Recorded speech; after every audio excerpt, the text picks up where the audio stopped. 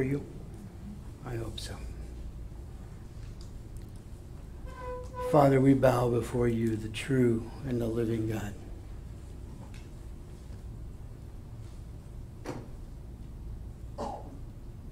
And we just want to breathe you in right now into our innermost being.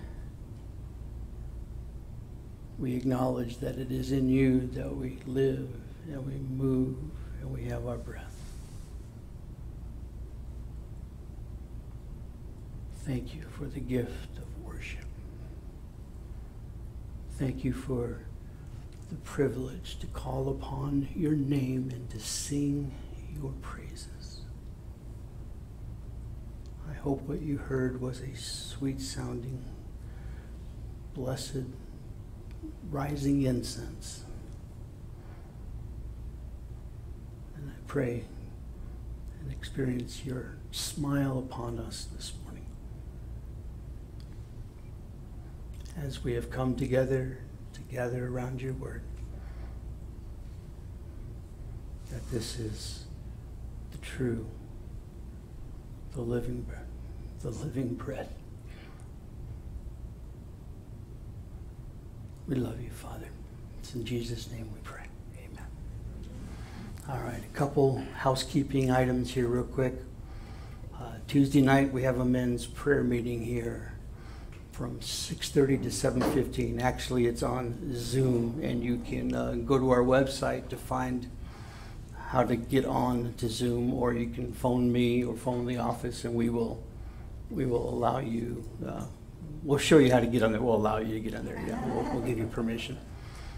I think that if there was ever a day that we needed prayer for our country and for ourselves and for our neighbors, it's today. So, gentlemen, I hope that you will find the time. I have these in no particular order, Carly, so if I've just messed you up, remember, grace is great, right? We're holding off on Children's Church until we get a little more clarity and can establish protocols that will keep everyone safe. But no, it's on my heart to get it going as soon as we can. We are moving ahead to get our youth group back up and running. Parents of our junior and high school age kids, you will be contacting about a special meeting coming up. Do we have the date set? No. Okay, that will be set too, and it'll be mostly determined by your availability. Young adults, today you are headed off to the Ape Index to climb rocks. Just ask that you don't fall on your head, please. Okay? That was a joke. Men's breakfast, yes, coming up on July 12th at 8 a.m. at Sam and Nita Hartman's house. Sam, where are you, buddy? Oh. Anyway, there's Sam back there. See him for details. He's the older guy, right? Okay, but it's Saturday, July 12th, starting at 8, is that correct? Okay, yeah, sort of, okay. And finally, I would like to invite Miss Kim Counshell to come on up and to do for us the call of the word. Okay, Kim, you ready? All right. There you go. May y'all please stand and honor God's word. I'm reading in Exodus 30, verses 17 through 21. Okay. Then the Lord spoke to Moses, saying, You shall also make a laver of bronze, with its base also of bronze for washing. You shall put it between the tabernacle of meeting and the altar, and you shall put water in it. For Aaron and his sons shall wash their hands and their feet in water from it, when they go into the tabernacle of meeting, or when they come near the altar to minister, to burn an offering made by fire to the Lord. They shall wash with water, lest they die. So they shall wash their hands and their feet, lest they die. And it shall be a statute forever to them. to him and his descendants throughout their generations. This is God's word.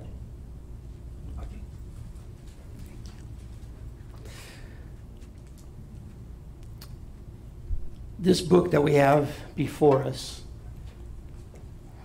is precious and indescribable and powerful and prophetic and comforting and challenging all at the same time. And when we stand in honor of God's word, what we're doing is declaring to the Holy Spirit that we're ready to listen. We're ready to hear what you have to say to us, because we have gathered here not to see this handsome, older pastor. What are you laughing for? But to see our Savior, Lord Jesus Christ. Amen? Amen. Amen. You may be seated. All right.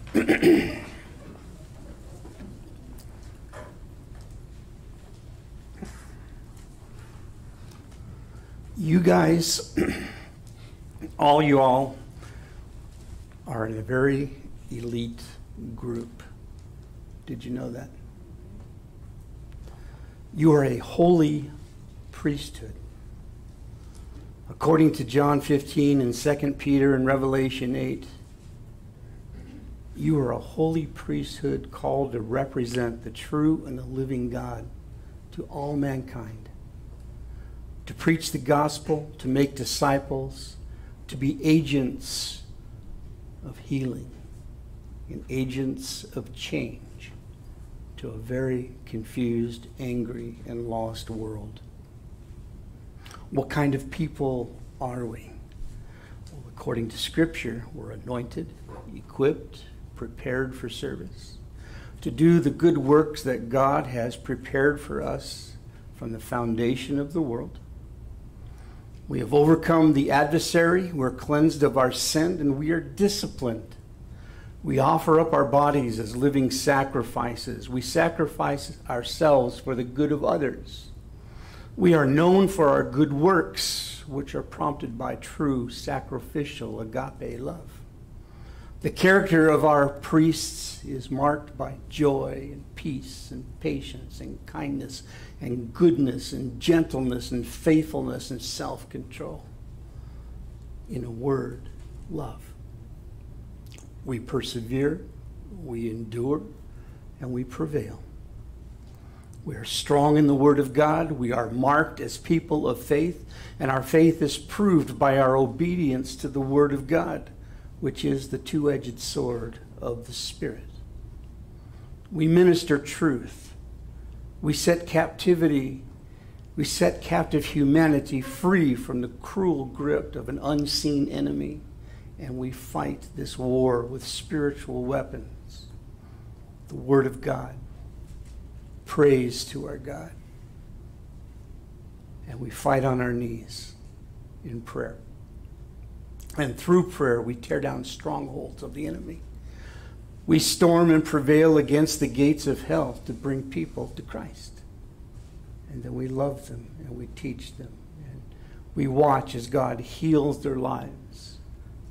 And we send them out to do the same.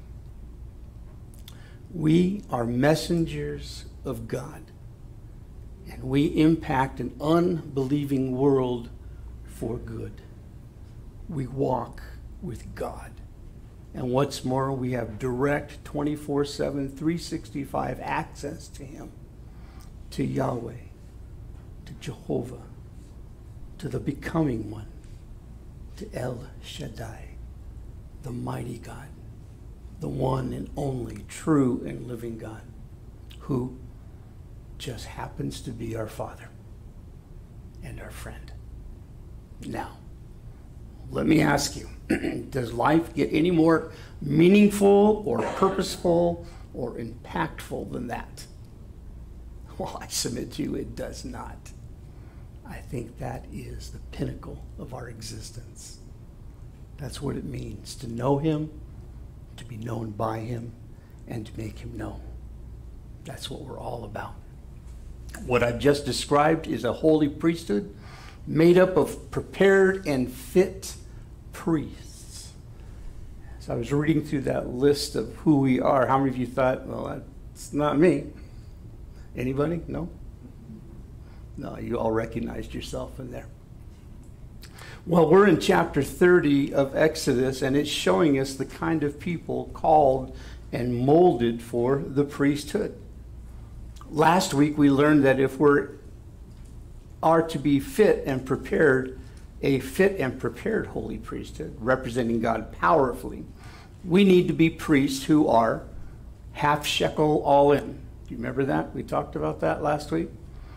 Putting in your half shekel, declaring your allegiance and alignment with God and his purposes, crossing the line, and you're all in. All in. This week, or excuse me, the week before, we learned that to be a holy priesthood representing God powerfully, we need to be a people offering prayer that rises like incense to the throne of God, interceding for others and for ourselves. This morning, we will see that if we are to be a fit, prepared, holy priesthood representing God powerfully, then we need to be priests who are clean, thoroughly washed in the water of the Word, and not only cleansed, but also refreshed and invigorated. We're not a bunch of priests who are wound up tight, okay? If you wind yourself too tight, eventually what's going to happen? You're going to snap and you're going to break. We walk at a measured pace. We serve God with all our heart, soul, mind, and strength. And we are refreshed in him so that we may persevere and endure and take one step in front of the other. This is what we're going to discover as we go through verses 17 through 21. So let's look at the laver, shall we? Then the Lord spoke to Moses, saying, "You shall also make a laver of bronze, with its base also of bronze, for washing. For washing. You shall put it between the tabernacle of meeting and the altar, and you shall put water in it." You walk into the tabernacle complex, and as you pass the gate, the first thing you see is a bronze altar where sacrifice is made to atone for sin. And just beyond that, there's a tent where the sacred work of the priesthood is done. And between the bronze altar and the tent of meeting is where the bronze basin stood. There's a picture of it behind me. I hope you can see the laver. At least there's an arrow pointing to where it should be. The water in it provided for ceremonial cleansing for the hands and the feet of the priest. And it is very, very symbolic. With no floor in the tabernacle, their feet would get dirty. In addition, handling the sacrifices would defile their hands. Now, when we say defile, we're just making like it's just not fit to do anything else until they are cleansed. It doesn't mean that they've turned evil and they've got some sort of a leprosy on it. It just simply means they need to be cleansed. They need to be cleaned. I used to be a mechanic long time ago when the earth was cooling. And when I would come home, the last thing that anyone wanted me to do was to touch anything before I went into the sink and I got the remember the soap they used to have called Lava, right? And it, it was like washing with 60 grain sandpaper, and try to scrub as much grease off because my hands were defiled, as it were. All right? So for practical purposes, as well as spiritual, before the priest would enter into the holy place and minister there, they would wash themselves from a brass laver. All right, verse 20 now. It says, when they go into the tabernacle of meeting, when they come near the altar to minister, to burn an offering made by fire to the Lord. So he's saying here, whether they're going into the tabernacle, the tent, to minister there, or they're going to go minister at the altar of sacrifice, they shall wash with water, lest they die. Now, my mother could have killed me many times for coming to the table without clean hands, okay? But this is not my mother. This is the true and living God. So mark that, lest they die. Because what he is saying here, the priesthood, what you are offering up to God is serious business. Because bronze is symbolic of what? How many of you know, Bible students? Judgment. That is correct. John MacArthur, in his commentary, said nothing casual was being done in the sanctuary or out in the courtyard. This wasn't perfunctory stuff. This was serious business. Now, does that mean we will die if we serve the Lord in an unclean manner? Well, if it did, I wouldn't be here today. But what does die is our testimony, our effectiveness. And I do think that we will be held accountable. But that's a sermon for another day. An interesting side note is where the brass came from to make this laver. All right? They are in the desert, and they are not miners by trade, so we're getting the brass to put this together. Exodus 38 tells us that when construction of the tabernacle actually began, the women donated the brass looking glasses they had been given in Egypt. I think I have a picture of what that would have looked like, okay? And just imagine it's polished brass and very, very, very shiny so that you could see your reflection in it, all right? When the Israelites had left Egypt, right, they were basically paid to leave.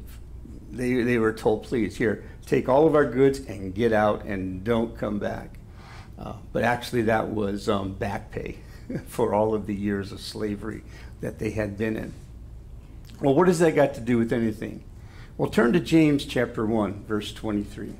James chapter 1.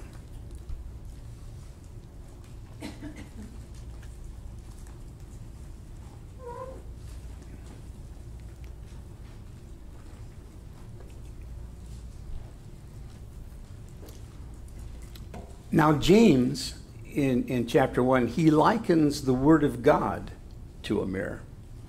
For if anyone is a hearer of the word and not a doer, he is like a man observing his natural face in a mirror. For he observes himself, goes away, and immediately forgets what kind of man he was. In other words, if you just listen to God's word, but you don't do what it says, then you're fooling yourself, only yourself. Because just listening to the word but not obeying it is like glancing at your face in the mirror. Walking away and not noticing that you have something on your face that's going to embarrass you later on in the day after you've been a full day at work, walking around with this mess on your face and no one told you. But you did notice that there were a lot of chuckles going around the office, right? It's like, why bother even look in the mirror? Because you're not paying attention to it. Now, I know that's not the truth. When we look in the mirror, that's serious business, right? It is for me because I always do it in a dark light. I don't really want to see what I think I'm going to see. Thomas Watson said, the word is both a glass, a mirror, to show us the spots of our poor soul and a laver to wash them away. Have you ever done this before where you have a glass that you put in the dishwasher, right? And you look at it and it's in a sort of a dim light, so you really can't tell if it's spotted or not. So what do? Hold it up to the light to see if there's spots. And this one, honey, there's no spots on this. I didn't take one of our spotted glasses. I brought an actual clean one, okay? That's what the Word of God, it's like a light that we put our lives up against, and we see it, and if there are spots on it, then it's telling us that we need to clean up something, right?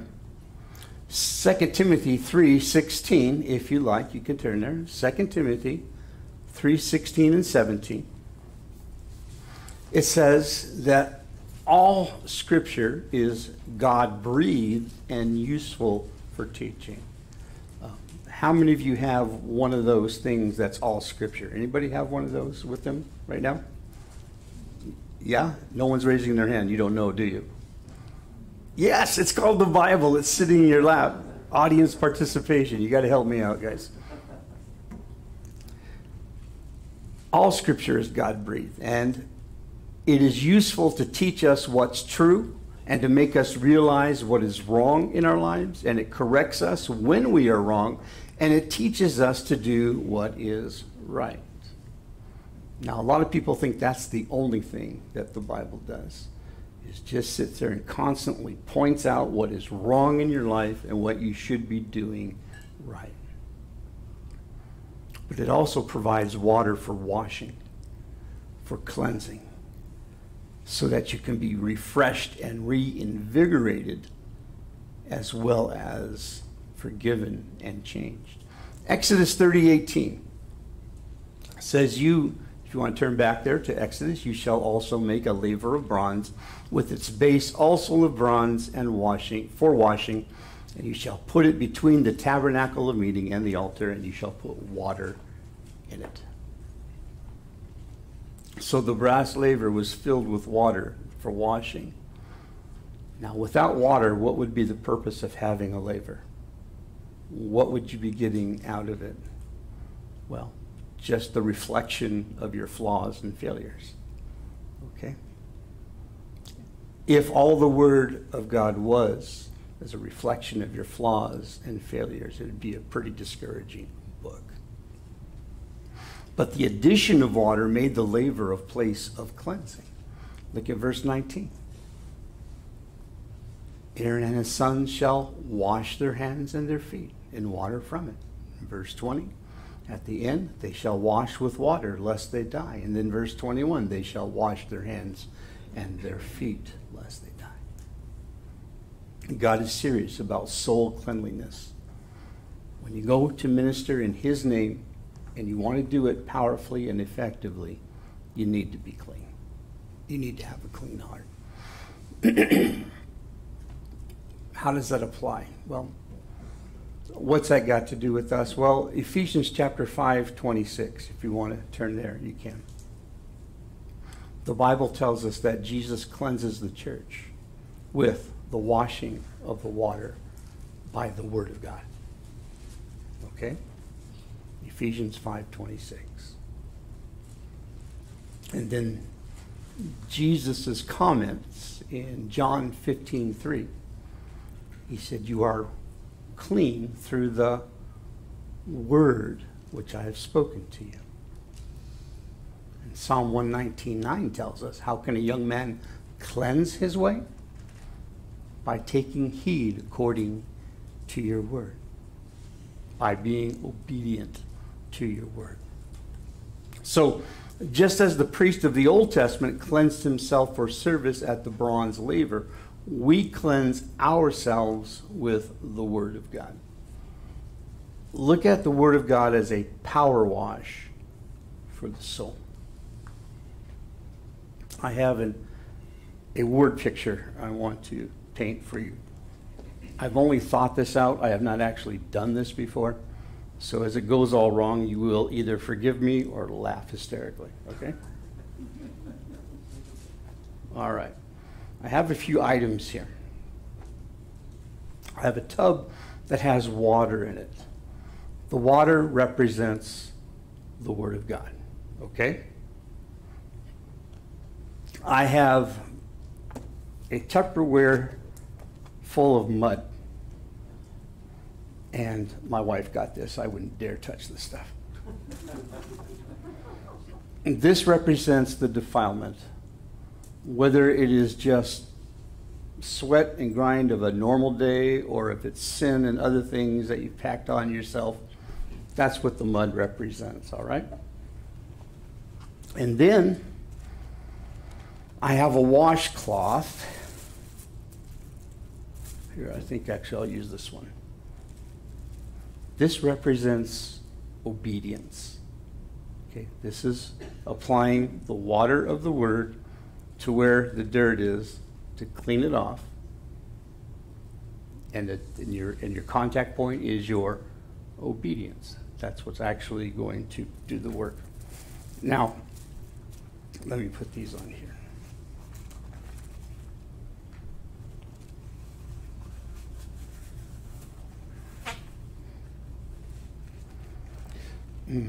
Last time I saw something like this, I was in a doctor's office.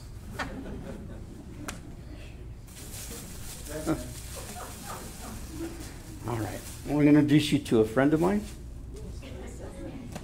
Wilson. All right. Okay. Perhaps you've seen him, right? He's a former movie star. Okay. Starred in a movie called Castaway with Tom Hanks, right? Got saved. He got saved, and he turned into a minister working at a high school volleyball camp in the summers. All right? That's his job. When he got saved, he was absolutely cleansed from all of his sins, so pure, white, undefiled. Right? All right. But during the course of his tenure at the summer camp, many things started to go wrong. He was tempted by certain things, and he failed. One particular day, he lost his temper at one of the campers, and he yelled at her.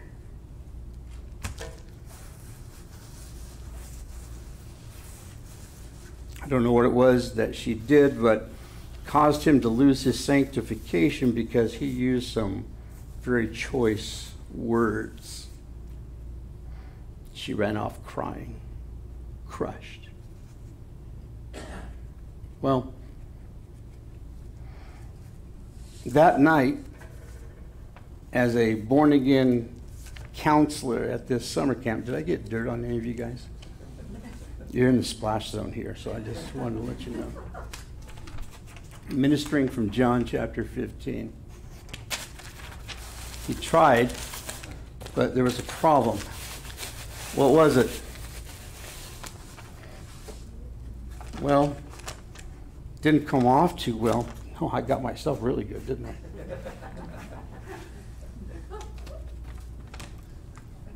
Because you see, though he is ministering the pure Word of God, because of his own character, he defiles it. And he doesn't minister well. There's no power behind the words that he says.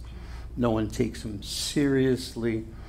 Matter of fact, they have a word for him. You know what that is? It's the H word. Right? He's a hypocrite. All right? Well, they blow him off, and they call him out, and bummed, he goes to the Lord, right? And the Lord ministers to him from Ephesians 4:26, which says, don't sin by letting anger control you. And then he reads Ephesians 4:29. Don't use foul, abusive language. Let everything you say be good and helpful so that your words will be an encouragement to those who hear them. And knowing that he has defiled his testimony and his service, his heart convicts him. And he just goes before God and he's just totally straight up. He says, you know what, I've got an issue with my temper. I've always been like that. I mean, it's always been just who I am. Matter of fact, it almost got me kicked off the set of Castaway when I got into Tom Hanks' face. And then he reads John 15:9. I've loved you even as the Father has loved me. Remain in my love. And when you obey my commandments, you remain in my love. So he realizes that that moment that he lost it with that girl, he stepped outside of the love of Christ. And now he wants to return. So he prays for forgiveness. He asks to be restored, and he confesses, I can't do this on my own. This is the way I have been all my life. I've got a temper, and sometimes it gets the best of me. What am I going to do? Then he reads Philippians 4:13. I can do all things through Christ who strengthens me, right? So he prays, God, strengthen me. And he hears the Spirit whisper, John 15:4. Then remain in me, and I will remain in you. For a branch cannot produce fruit if it's severed from the vine, and you cannot be fruitful unless you remain in me. But if you remain in me and my word remains in you, you may ask for anything you want, and it will be granted. What do you want, Wilson? I want to remain in you. I want to be delivered from this foul mouth that I have. I want to be delivered from this temper. And finally is, well, fine. That will be granted you. And now you are clean. Well, I forgot to do this part of it. Because while he was in the Word reading it, what was happening to him? He was being washed in the water of the Word. But the next day, he got up. And guess what? Just like it happens for all of us, right? God made it a whole lot easier for him, and he had no troubles, right? Yeah, exactly. Those teenagers were really hostile toward him, and rude and uncooperative, and it got worse. And his triggers, every single trigger he had was pushed, pulled, and he had the opportunity again, but he didn't. He didn't. He chose to obey. He was washed clean, and given another chance. Now, it's going to happen many times. It's not going to be one and done. Have you noticed that? In your Christian walk, when you get convicted about something, you're going to have to experience that over and over and over again until you gain victory over it completely. But that's no problem, because you see, the Lord's laver is always available, right? His shower room is always open, and you can go in as often as you need to get washed and cleaned. And I just, what did I tell you? I should have practiced this at home. All right. You get the idea, right? All right. So much for that. Now, there's something I want to bring to your attention, and I don't have my notes on this, but It's because we got mud on. it's true.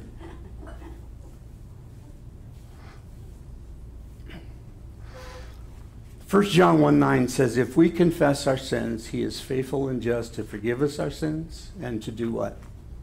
Cleanse us from our unrighteousness, right? William Plummer said, Scripture is not only pure, but purifying. But it's not only purifying, it's also encouraging as well. You see, sometimes when you need to be washed in the water of the Word, it isn't because of some sin that's overtaken you. I mean, that's what we commonly think of when we think of being washed in the water of the Word. But it may be that you're just having a hard time with life, and you're confused. And you might even be wondering, does God even love me? Has he had enough of me? Has all of this just been a figment of my imagination? And those and many other questions may be defiling your relationship with God. It may be hindering your relationship with God. It's not because of sin. It's just because, I don't know, you're human, right? We all struggle with these things.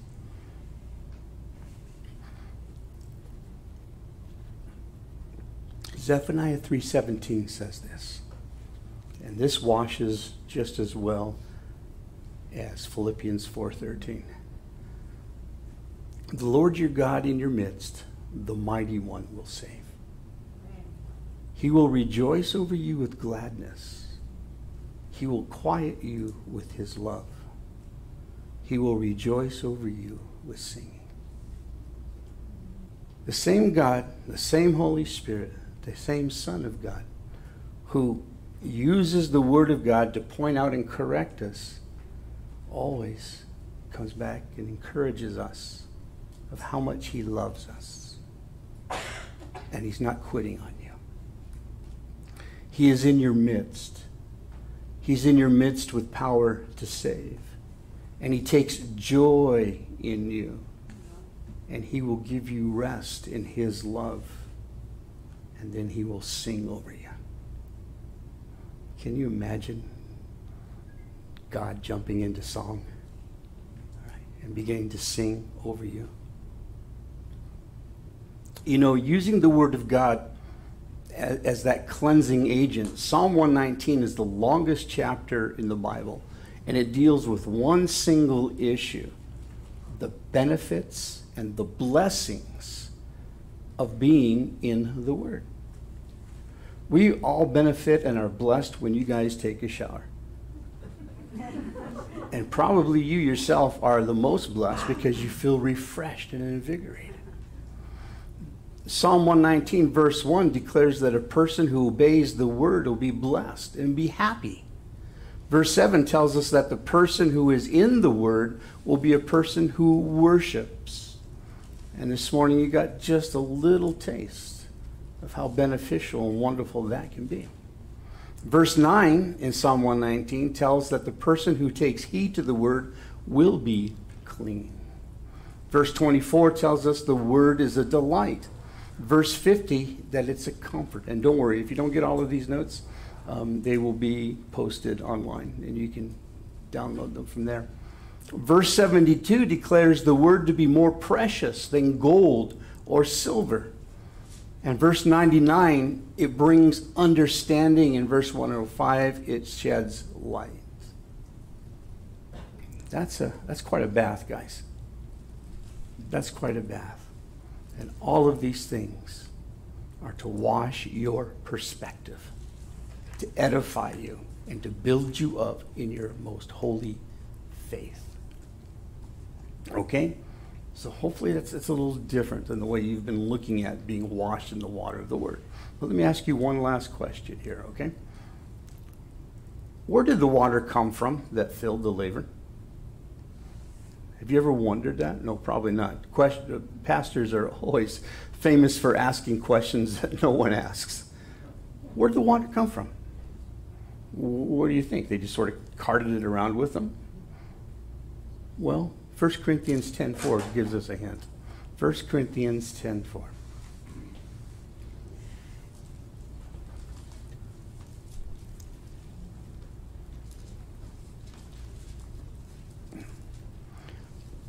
It says in 1 Corinthians 10:4 that they all drank the same spiritual drink, for they drank of that spiritual rock that followed them, and that rock was Christ. Right. So that's what quenched their thirst and refreshed and invigorated them. And it just stands to reason then that the water source they drank of would be the same water source that they would use to do what? Fill the laver for cleansing. He was the water source. Now, not literally, okay? We're talking figuratively. The rock didn't actually, literally, physically follow them around in their wilderness wanderings. Most commentators agree that there was a subterranean river flowing from the rock that was first struck by Moses in Exodus chapter 17. And it provided a perpetual flow of water under their feet. So consequently, all they had to do to be refreshed at any given moment was realize that even if they couldn't see it, the current of refreshment and thirst-quenching water was moving below them. Okay? Hang in there. Go to John 7, verse 37.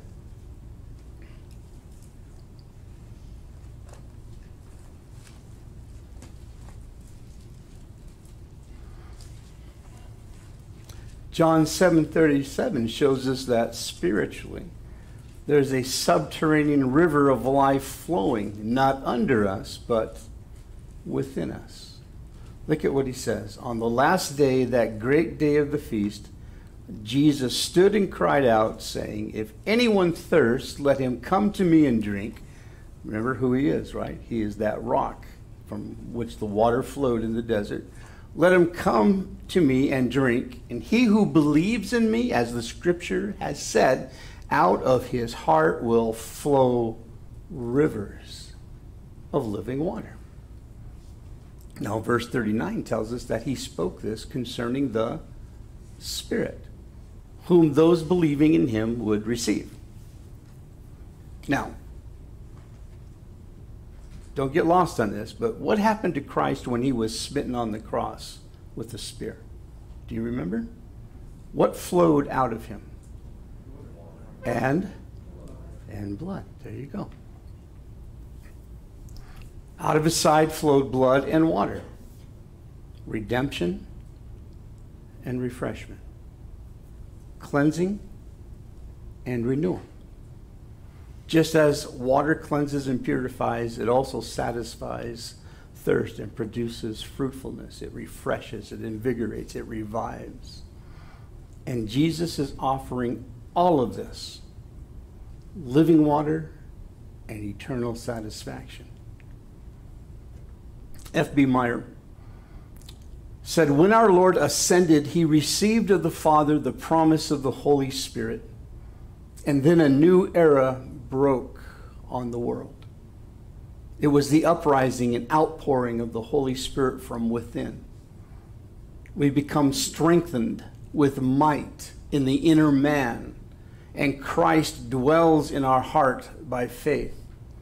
Thereupon we not only are infilled of the Spirit, but it is his gracious ministry to mankind through us that makes the desert rejoice and blossom." If we are to exert profound spiritual influence on this world, guys, first of all, we're going to need to be clean, okay? And another word for this is holiness. We must be holy, because in holiness there is power, and in holiness there is happiness. Holiness is the strength of the soul, and it comes by faith and through obedience to God's laws and his ordinances. God is all-powerful, and his power is holy power. And he tells us to pursue holiness, because all of life is affected by this one thing. If we are to be clean, we need to go to the laver and be washed with the water of the Word. If we are to exert profound spiritual influence on the world, we must be clean. If we're going to be clean, we need to go to the laver and be washed with the water of the Word. The Word of God is a cleanser. It cleans anyone who comes under the influence and power and authority of it. If we're to exert profound spiritual influence on the world, we've got to be clean. If we're to be clean, we need to go to the laver and be washed with the water of the Word. And if you're going to be washed with the water of the Word, then you should expect and receive refreshment and renewal.